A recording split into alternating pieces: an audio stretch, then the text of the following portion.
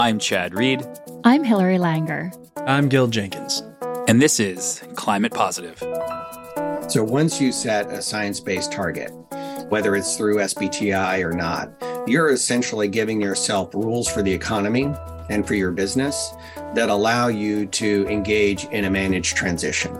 And that in climate change is what we're all trying to do, a managed transition where we avoid the worst impacts and manage the worst downsides.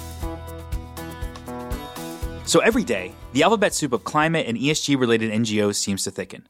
But their respective raison d'etre can seem like a mystery for all but the closest of insiders. So to help unravel the role of each of these organizations in the broader social movement and policy push for urgent climate action, I sat down with Ivan Frischberg, the Chief Sustainability Officer of Amalgamated Bank and a pioneer of climate collaboration for big banks and corporates. Given Ivan's and his bank's historically central and successful role in driving industry collaboration on climate action, Ivan provided key insights into the key state of this evolving landscape. He also dove into the hot topic of divestment versus engagement, and he discussed with us the merits and significance, or lack thereof, of the so-called ESG backlash. Really hope you enjoy this insightful episode.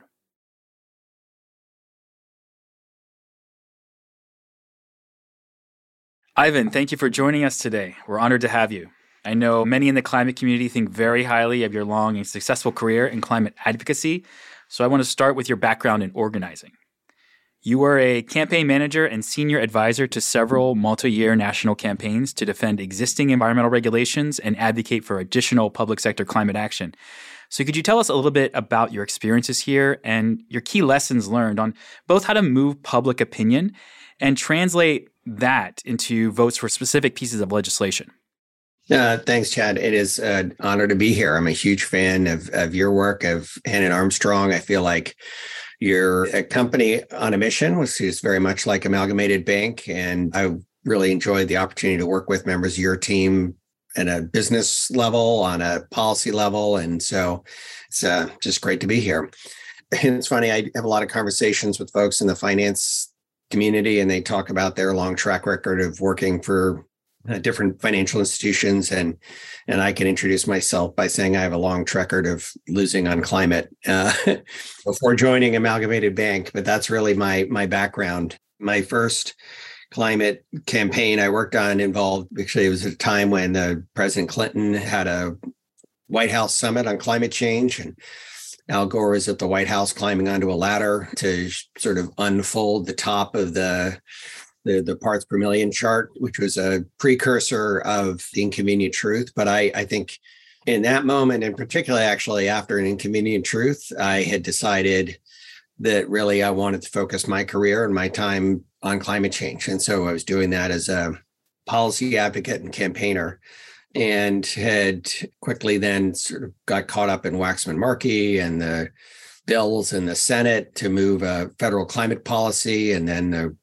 Clean Air Act, which produced the Clean Power Plan and its ultimate demise. And so I've been a part of that work in the States for many, many years. This has been, I can't even sort of put full words to how significant a moment this was this year when we passed the Inflation Reduction Act, because as I said, I've been losing on climate for literally decades. And this is the first time we had sort of a significant groundbreaking victory. And it's historic in size. It is still half of what we need. But for me, it sort of gave me clarity around sort of the two things that move legislation. One is win-win, right? When you kind of have enough sides together with mutual interest to kind of create a win-win opportunity. And I think that was clearly the case here with the Inflation Reduction Act, right? Where you have labor and jobs and climate and sort of economic interests all coming together with a common approach. The other is sort of Congress acts in particular when there's a crisis, right? So you think about the last financial crisis and what they did around Dodd-Frank, or, they're always better in a crisis. The problem with climate change is that when we really act in crisis at the level that we're going to see it in terms of the climate impacts, it's going to be at the point where our actions are going to be pretty inadequate. And the win-win solutions are great, but they don't necessarily take into account the kind of physics and the needs of a changing climate. And so, as I say, this was a historic victory. It's half of what we need here in the US. But that's where we're kind of caught between, is sort of acting in crisis or finding win-win solutions and hoping that it all cobbles together to get, particularly for the United States, the leadership that we need to help move the rest of the world at the pace that we need it. Yeah, absolutely. So then eventually, after your time in climate advocacy, you found your way to Amalgamated Bank, which builds itself as America's socially responsible bank. Tell us why you joined Amalgamated and a little bit about the bank's history and mission, which I think is really interesting. First, joining Amalgamated was sort of a crazy idea. I mean, I had actually gotten to know some of the leadership of Amalgamated through my work with the Obama team at Organizing for Action. And I think before I even really knew about the bank or its existence, even though I had received paychecks courtesy of Amalgamated Bank, I never saw a piece of paper because it just went straight into my bank account. But I worked for a bunch of places that were banking with Amalgamated and never really knew about it. And a friend of mine called up and said, I got a crazy idea. And it sounded crazy enough to be interesting, which is come work at a bank, help us figure out sustainability and do sustainability banking.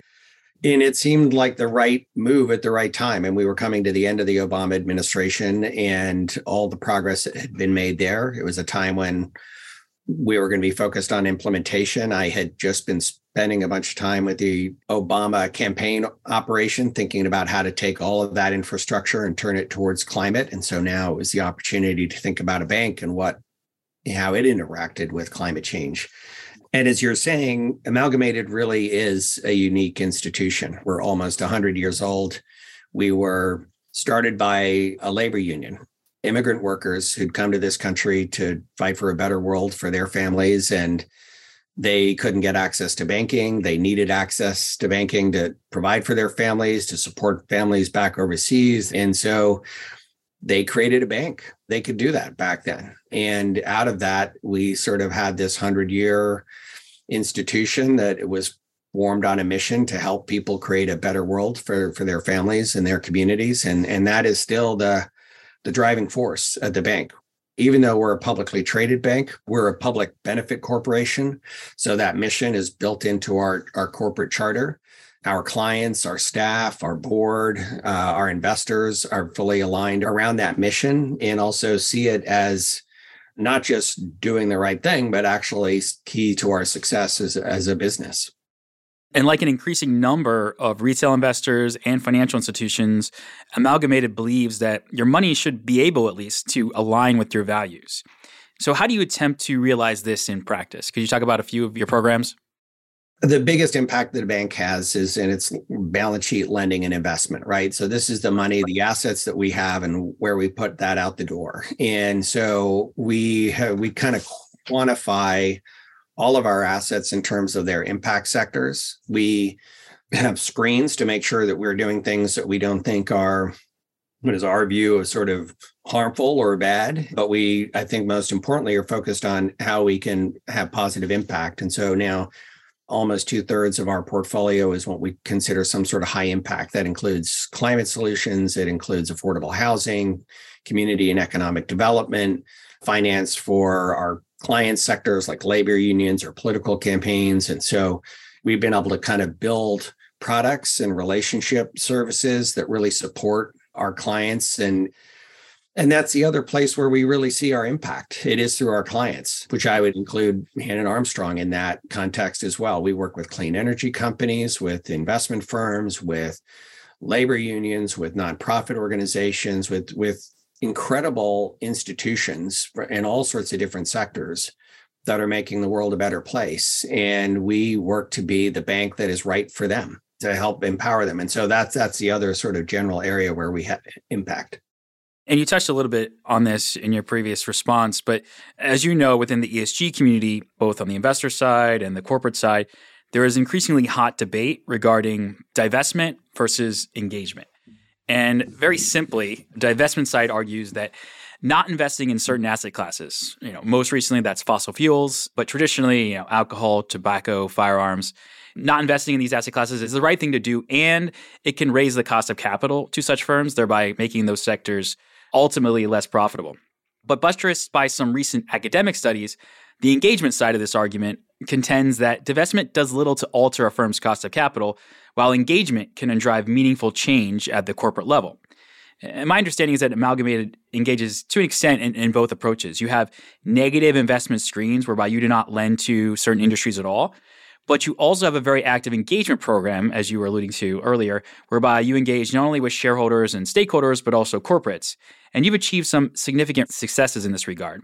So tell us a little bit more about your philosophy on this, divestment versus engagement, and the outcomes you've achieved. Sure. And you're right. We do both. And I think we found impact in both. We can take a step back because I think the thing that kind of brings all of this together is risk, right? And that's a pillar of what banking theory and policy and regulation is all founded around is risk management, right? That we have to be good stewards for our depositors' money. We're thinking about risk. And so we're now a roughly $8 billion bank, and the world is dominated by $1, $2, $3 trillion banks, right? And so we had to think about, how we protect our business and our clients from systemic risks. That, I think, is where you have to begin these sort of ESG or engagement divestment conversations, is really an understanding of systemic risk. Because not every risk that you're going to see is about saying, okay, what's the financial revenue flow to a company going to be? And can we kind of manage that over time? And does that make for a good loan? Some of these systemic risks can have a profound impact on the bottom lines of our business over time. Climate change, racial, economic inequality, even what's happening with our democracy, right? There is no doubt that capitalism cannot function without some sort of rules of society and democracy being held together. So when it comes down to, divestment or engagement, there's some nuances to focus on that kind of help take some of the hot air out of the balloon and think about how you respond in each instance. The first is this position on risk, right? Are you a long-term investor? So are you thinking about managing a pension investment over time where you're going to be incredibly diversified and you're not looking at one company, but you're looking at how the whole thing works? And so you have an obligation from a risk perspective to be really focused on your ability to manage systemic risk, to avoid systemic risk, and to be able to deliver for pension holders in 10, 20, 30 years. If you're a lender, as I just described, that's a shorter window of risk, but a lot of investors are individuals, right? And we produce products for them, but think about the customer who's a parent. It's shocking in this country right now. Gun violence is the leading cause of death for children. The number one children in the most developed, prosperous economy in the world die is from gun violence. And I saw the New York Times infographic today that increasingly it's Black and brown children as well that are the victims of that gun violence. And that's just terrible. Yeah. So if you're a parent and you're an investor, who's to tell you that you have to include gun companies in your diversified holdings of stock? No, you absolutely get to divest. You have your own calculation of risk, just as a pension asset manager or a lender at a big money center bank does. Everybody has their own view of risk. And so that's the first thing. You have to understand the entity that's making the investment. What's their view on risk? And in that case, though, the risk associated with investing in gun manufacturers or distributors is that there will be lawsuits or legislation that would ultimately impede their business model going forward. Is that specifically the risk that you're referring to? No, I think it's a moral hazard if you're that parent. Yeah. You're just thinking, if you, it's not a dollars and cents balance sheet thing. It's a statement of position, and you're thinking about your risks and your return and what you want to do with your money. You get to make those decisions. That is essentially the free market. Those who are attacking ESG right now sort of forgot a lot of that. But the second sort of nuance is, and this is the risk you're getting at, is around, for example, fossil fuels. We know that for most uses in society, fossil fuels are on their way out. And it's only a matter of timing. So that question, the second question, is timing. So I can divest everything today, or I can start to move myself out of a position and I can anticipate risk and return in the market. And so if you think about, investment as a time-bound decision, that sort of changes the flavor of that decision. The third thing is to think about technologies and not companies. And this is where divestment often comes down and engagement is done at a company level. But really, we should be thinking about technologies, right? So if you're an energy company, the question is, are you in coal or not? Or are you in oil and gas? And are you making a transition out of those? And, and maybe as an investor, you want to be in certain types of technologies, but maybe different companies start off in one place and they're transitioning out. But, we have to, I think, have the ability as lenders and investors to think about the use of funds and about technology and not just companies. Climate Positive is produced by Hannon Armstrong, a leading investor in climate solutions for over 30 years. To learn more about our climate positive journey, please visit hannonarmstrong.com. So staying on that climate theme in an area where Amalgamated has really shown strong leadership, last year you published your net zero climate targets, which were validated by the Science Based Targets initiative, or SBTI, and you became the first U.S. bank to do so. So tell us about the target itself. What is it, the importance of the SBTI organization, and why getting the banking sector in particular behind net zero and SBTI is so important. Sure. The first thing about target setting is that it's actually an incredibly important guide to managing all of that risk that we were just talking about. So once you set a science-based target, whether it's through SBTI or not, you're essentially giving yourself rules for the economy and for your business that allow you to engage in a managed transition. And that in climate change is what we're all trying to do, a managed transition where we avoid the worst impacts and manage the worst downsides. And so having science-based targets allows you to kind of follow a particular path, right? So we have a 2045 net zero target, but we didn't start with that number. We started with scenarios for each of our different asset classes. We started with an accounting of where our emissions were within our loan and investment portfolio. And we started to look at the IEA targets or scenarios going forward. We started to look at the different jurisdictions we were in, and we created targets by asset class that kind of made sense to where we thought the economy needed to go, where it would go, what we could control, and put that all together to a 2045 target. The reason that SBTI in particular is important is that it's that third-party validation. So I think one of the things that we know is bad in a market is just sort of chaotic apples to oranges to cherries to blueberries type of information that you can't sort of put together and rationalize. And so we don't expect every investor to get under the hood of our climate targets, but we do expect people to look for some level of assurance that our targets are real and meaningful, that they're aligned with science, and that we're kind of following the right roadmap. And so that's where SBTI really is that gold standard for doing that. Now, you've also personally played a role in co-founding and or building other international industrial partnerships or coalitions, including the Partnership for Carbon Accounting Financials, or PCAF, the Net Zero Banking Alliance, or NBZA, and the Glasgow Finance Alliance for Net Zero, or GFANZ. Generally, why are these organizations necessary to drive corporate climate action? I mean, beyond just creating a bigger, richer alphabet soup. Exactly. So, I mean, the beginning for me goes back to us being an $8 billion bank. And honestly, when we started this journey, we were at a $3.5 billion bank. But to accomplish our goals with respect to climate, the whole financial community needs to move. And to do that, there's sort of a set of basic steps. You have to be able to measure your carbon footprint or your financed emissions if you're in the finance sector. And so that comes through the Partnership for Carbon Accounting Financials, PCAF. Then you need to be able to set targets. So that comes through SBTI or the Net Zero Banking Alliance. Then you can do the management work, right? But you need those sort of systems to be able to do that management work. And so, when we started our journey and we're thinking about how do we measure what's in our portfolio, there really wasn't a commonly agreed to way to do that. And so we discovered through the Global Alliance for Banking on Values, some Dutch banks that had actually done this. It had been launched as a part of the Paris Climate Agreement.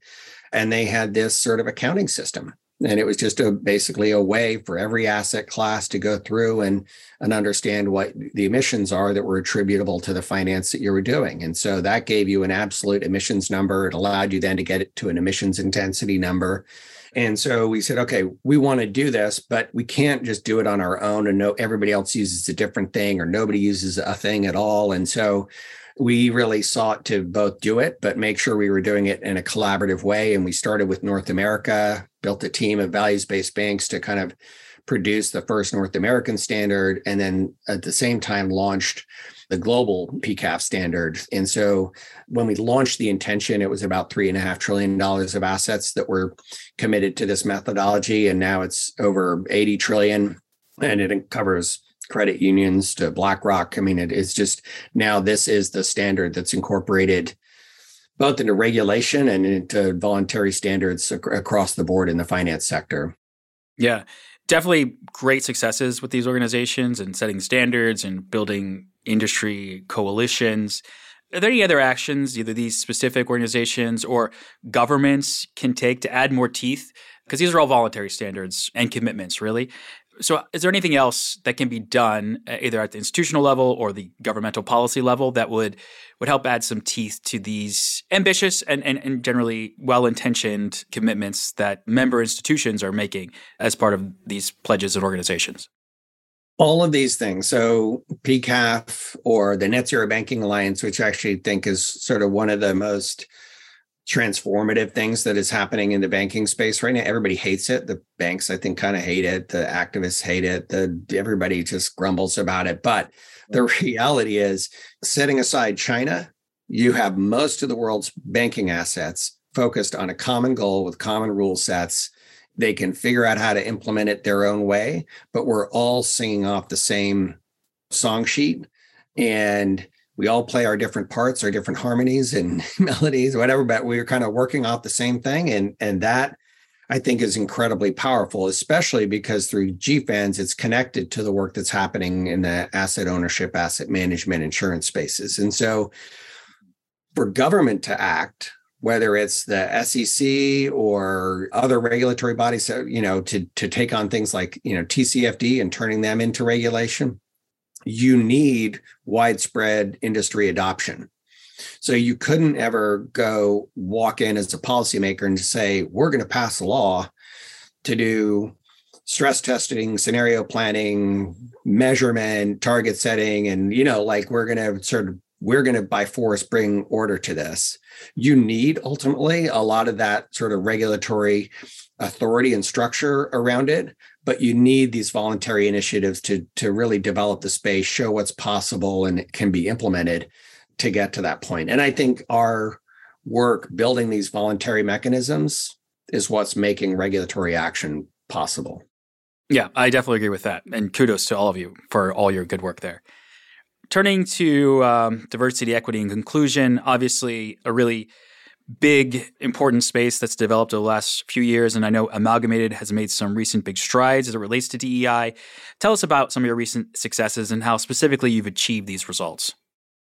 I think first, it's sort of an intentionality. You have to kind of dedicate yourself to do it. And like everything else in business, you kind of have to have a thoughtful and data-based approach to kind of developing a plan, setting targets, and implementing and managing that. And so I would say over the last several years, that's what we've been doing. And year over year, our results in terms of diversity of our teams, it gets stronger and stronger.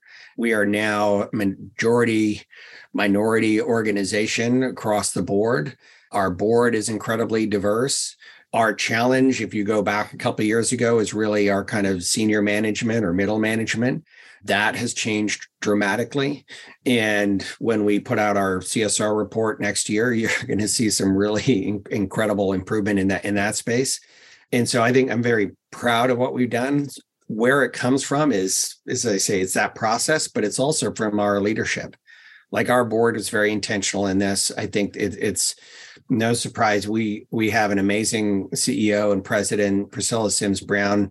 She is a Black woman with Ethiopian roots and heritage, and she brings with her a insight and commitment to this that has helped shape the company. So I think, incredible credit to her, to our board, which is chaired by a woman. So we're, I think, the only bank that have both a woman CEO and a woman chair of the board. And so that allows us to do a lot of things and make a lot of progress. So we're excited to show that progress that we've made. Excellent. Yeah, looking forward to your upcoming Impact CSR report. So I want to turn now to some recent attacks on ESG, or environmental social governance, more broadly. As ESG has become more popular among both investors, for instance, a Morningstar survey recently found that 85% of the 500 largest global asset owners consider ESG factors to be material to their investment policy decisions. And important to companies, we have a third of the world's largest companies by revenue that have committed to net zero by 2050. So as ESG has become more popular across the free market, attacks against it have been lobbed from all sides. From the center and the left, many argue that companies and investors are making claims about their climate and other ESG performance that are either not accurate and or they're setting net zero or other targets that just aren't achievable. And from the right, particularly here in the US, conservative climate denialist groups have driven successful efforts at the state level to limit the ability of some financial institutions to consider ESG, especially climate factors, in their decision-making processes. And then, seemingly in response, Vanguard, which is the second largest asset manager in the world, withdrew from the Net Zero Asset Managers Initiative very recently, which aims to encourage companies to reach net zero targets. So in your view, how substantive are these attacks on ESG, and how impactful have they been so far? And how would you expect the impact to be going forward? The first thing is to acknowledge this is a really big topic, and it's really complicated and easy to conflate different things. So ESG is really the world of risk, and it's about risk management and risk factors in investment making. And so that is different than impact and corporate social responsibility. And those things intersect, but they're also very different. Okay. And so there's ESG that companies wanted rules and data that they want to work with to mitigate risk. There's also ESG that is turned into kind of a product set, even though this has been only, it's been around for just pretty recently in terms of the overall investing world, but it has become central for a lot of different complicated reasons. So what happens in this current environment is you have kind of a natural body of people who are saying, this ESG data is it's nice, it's great for risk, but it's actually not changing the world. And that was part of what we wanted to do. And that's actually part of the amalgamated heritage, right? One of the first founders of sort of impact funds was somebody who worked at Amalgamated Bank, and he had been chased out of the Treasury Department by the McCarthy witch hunts and came to the bank and said, okay, we're going to create some investment products that are aligned to the values that we want. And, and those were impact funds. Now they get called ESG funds, but there's a critique of all that saying we're not delivering. And this would be to simplify the European critique, which is it leads to greenwashing, and it's just about protecting investors. It's not really about impact. And so that creates some tension. That is a healthy tension that we could all work to solve. The problem that's really going on in the US political context is policymakers, on behalf of a set of very narrow special interests who perceive themselves maybe accurately as losers in the world of impact and ESG, are saying, wait a second, we're going to try to stop the rules of the market. We're going to try to stop information being used, and we're going to force you to do the things that you don't want to do. And that is principally about fossil fuels. And if you use that Vanguard, their departure from the Net Zero Asset Managers Alliance is probably one of the clearest examples, where they had voted to support pretty modest ESG initiatives on, shareholder resolutions around managing climate risk. And a complaint was filed with the Federal Energy Regulatory Commission to say Vanguard should lose its ability to invest in utility companies because it's trying to manage their climate risk. And they operate under that license as an investor, to be able to do that. And so it was a threat to their business. And can you imagine if they'd been successful, if all of a sudden State Street, BlackRock, Vanguard, Fidelity all had to pull out of the utility sector as asset managers? Would have been devastating, right? And so this was all done to protect fossil fuel interests. And as we saw, there was a hearing in Texas this week. It's all pretty transparently become another form of climate denial, which is, it's sort of taking climate denial and moved it into a denial of capitalism. Yeah. And one thing I also want to clarify, a lot of these fossil fuel interests, so to speak, are very wealthy, the owners and the managers of these companies. And actually a lot of the workers, some of whom may be unionized or are just, working class folks, are actually hurt by these companies with lack of retirement benefits and without a transition for a process and for jobs going forward. So I just want to add that as well. And so kind of staying on this topic, the International Sustainability Standards Board, or ISSB, which was established over the last year or two with the mandate of creating global standardized sustainability-related financial reporting metrics. I wanted your thoughts on the necessity of the ISSB and its mission. It's really important.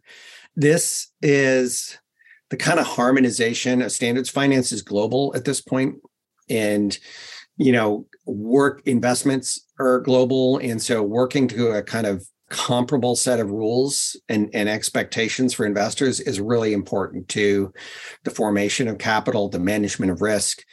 And so that is where, their efforts to create a kind of common baseline for sustainability disclosures is really, really important. And I think it is the thing, if you think about the SEC rules, which are I think I would argue kind of contribute, although not directly connected to ISSB, all it is basically putting carbon accounting, the greenhouse gas protocol, and TCFD together, two broadly accepted phenomena in the corporate sector for disclosures, and creating a set of rules there that are beneficial to investors. And ISSB just does the same without the same sort of regulatory mechanisms, but it's just sort of saying, we're going to create a kind of commonality of standards so that when everybody is doing this, if they're working, again, to the same set of rules, you have more comparable and useful outcomes.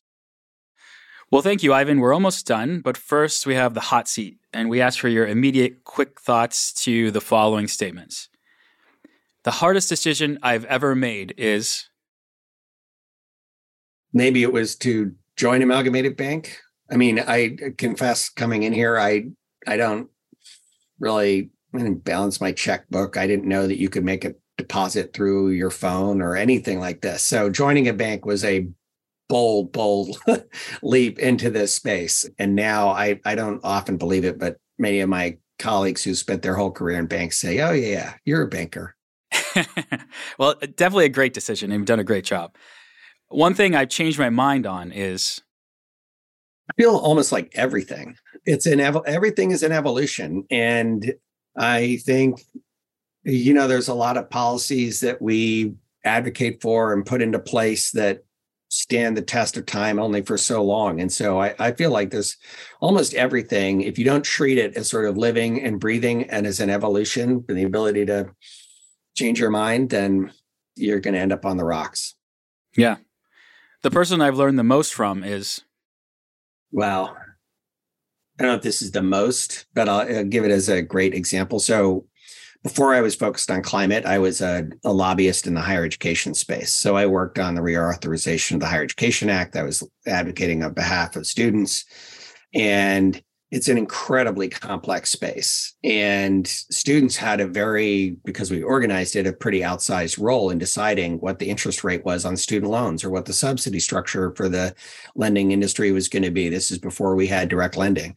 And there was somebody who I consider a dear friend, Barmak Nasirian, who was an executive at one of the school associations lobbying for college presidents, but he was brilliant and kind of committed to what made sense in policy and to not sugarcoating things or just doing what an association would want to do. And he was, I think, as a junior lobbyist, one of the kind of true mentors of helping me understand, like, how to approach policy making and how to do the right thing. And so we spent many, many evenings sitting around with a group of folks over bottles of wine and bowls of French fries, learning how to do this better. Wow, that's a great example. If I had to do it all over again, I would have studied harder in school. And yet you turned out all right, I think. Yeah, don't tell my kids. When I need to recharge, I go to the mountains. I love being outside. I particularly love being around mountains. And which ones? All of them. I've spent a bunch of time in the Rockies. I feel like in the Southwest, but I also now spend a lot of time out in West Virginia. And I just feel myself physically transforming somewhere between I-66 and 81 and over the hills into West Virginia. Everything starts to change. The key ingredient to my productivity is? I'll let you know when I find it. You're in all these organizations, you're a board member, you do a lot. I am productive. I'm not organized, although I should be. But maybe the key ingredient is just taking on more than I can manage. So even if I'm dropping a few balls here and there, there's enough in the air that something's happening. Yeah, you can keep juggling. I want my kids to know. I think the most important thing with kids always is that they know you love them. Parenting is hard. You have to be a parent. You have to teach them, say no to things. There's just confront conflict. You have to create opportunities. All of that, and it doesn't come without real tests. But at the core of it, if they know you love them, it's great. The most insightful book or article I've read recently is?